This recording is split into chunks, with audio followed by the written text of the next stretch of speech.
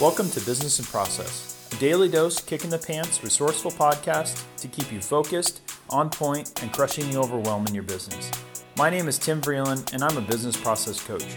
I owned a brick and mortar business for 10 years, and systems and processes is what kept that business from going bankrupt.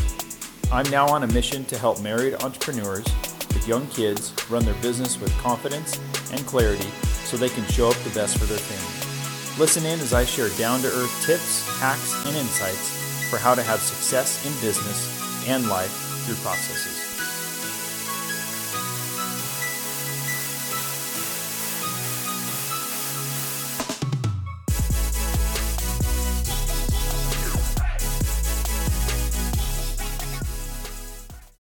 What is going on? Welcome to another episode of Business and Process.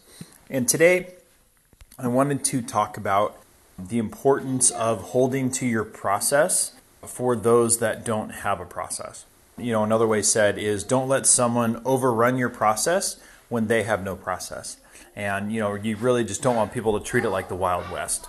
And where this comes from is as you start to create systems and processes in your business and you start to create consistency and intention and you're purposeful with the actions you're taking, and you've used the Process Optimizer, which if you've not checked that out, it's a free tool I created to help streamline your processes in your business. Just a very simple, systematic approach, and it poses some questions to curate really a good, highly efficient process. And that can be accessed at processoptimizer.businessprocesspodcast.com. But as you're starting to build this in momentum, you're starting to get this sense of freedom and accomplishment in your business because you're starting to think through your actions, you're reducing stress, you're improving communication between your vendors and your employees, then you're going to find that customers or even vendors are going to have a way of doing things, but it may not be the most efficient way for either their company or for yours. Now, the difficulty is, of course, not every company is going to be run in such an ideal way that it works perfectly with the way that your company operates. So you want to have, some leniency in that. But one of the biggest problems that I found when I think through a systematic way of doing something in my business is, a customer will try to pull me in a direction of, maybe let's just say, if I think back to the tile store that I used to own.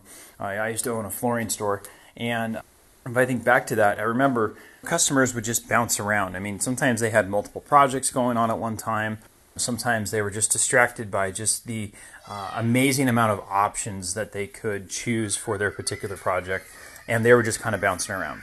So as we would fine tune, something, they would pose a question to me, and a customer had a request or a question, and I was starting to execute a process or a way of doing that, and they would be bouncing around for a new request.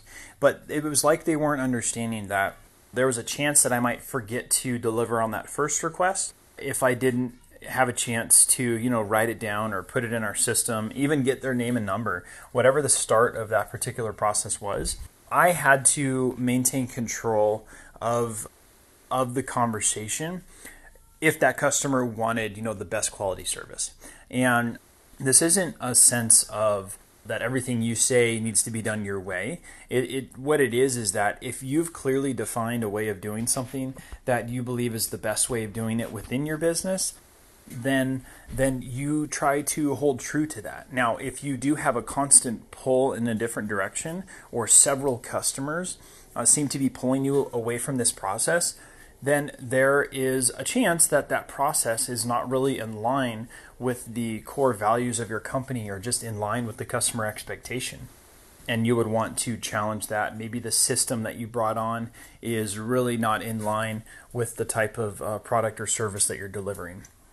But outside of that, just to maintain control, because, I have to write things down and follow through in a very systematic way. Otherwise, I will forget to do it. So as I remember when I would work in the showroom, when we would have, a bunch of people there at once, what allowed me to deliver the best quality service and allowed customers to feel taken care of was really me maintaining control. So if you have a clearly defined process, you just let them know, like, I'll get to that in just a second, or, hang on, and you start to go through your process. And it's the same thing with a vendor, that if you've clearly defined how you're going to, deliver, how you're going to request goods, how you're going to follow up on orders, then you want to hold true to that. If a vendor you feel has not clearly defined anything in their business and they just kind of seem to run it like the Wild West, then it's very, very, very important for you to follow your process and your way of doing something. And then, of course, if you've caught on to a pattern and you see that a particular way of requesting goods from a vendor works better and is more efficient for them, then again, maybe you fine-tune the process in your business. But there were just so many vendors I remember, working with that were just disorganized, and problems would come about when there was not, intention in the way that they delivered the goods. And whenever there was assumptions that, like, I assumed the vendor was taking care of something, or they assumed I was taking care of, requesting the carrier to pick up the order, it never got taken care of. And, we know that cancels it out. So we would never assume that it was taken care of unless we followed through our process and we actually confirmed that those goods were in transit, that they were going to be picked up, and we had a very systematic way of actually maintaining the integrity of our product and service. So again, back to the beginning of this episode, as you're starting to add processes in your business, clearly define the way of doing something, just make sure that you're holding to that way of doing it. And because at the end of the day, you're not doing it because, you think you're right. What it is you're doing it because you want to deliver the best quality of service or product to your customer. And in order to do that, you have to maintain control of the process that you've clearly defined for the best approach within your business. And really, before we end here, really what that comes back to, the approach, is to refocus. Just constantly refocus. So maintain control by refocusing the conversation, the customer, the vendor, whatever the case is, whatever your intention is for following up with that vendor or that customer's request, then bring it back to the original reason of why they reached out to you or you reached out to them. And then once you get past that and you've clearly confirmed that it's going to be taken care of, then you can move forward into additional questions or requests or whatever it may be. But otherwise, it's really just going to be a moving target, and you're not going to deliver upon the quality of service or product that you're expecting to for your customer. And at the end of the day, it's going to hurt your business. So even if it was, quote unquote, you feel it was their fault because they were kind of scatterbrained and everything, at the end of the day, it's your business, and you want to maintain control of how you're delivering those goods.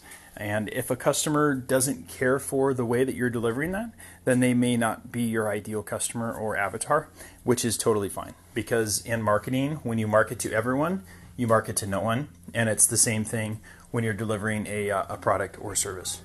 As always, I hope that met you where you're at. Thank you so much for tuning in, and I hope you have a blessed day. Take care. Thank you so much for making it all the way to the end. Your future self will thank you as you become a better entrepreneur, parent, and spouse. For a list of resources that I use to keep my business out of bankruptcy, as well as a free tool that I created to help you crush the overwhelm in your business, visit businessprocesspodcast.com.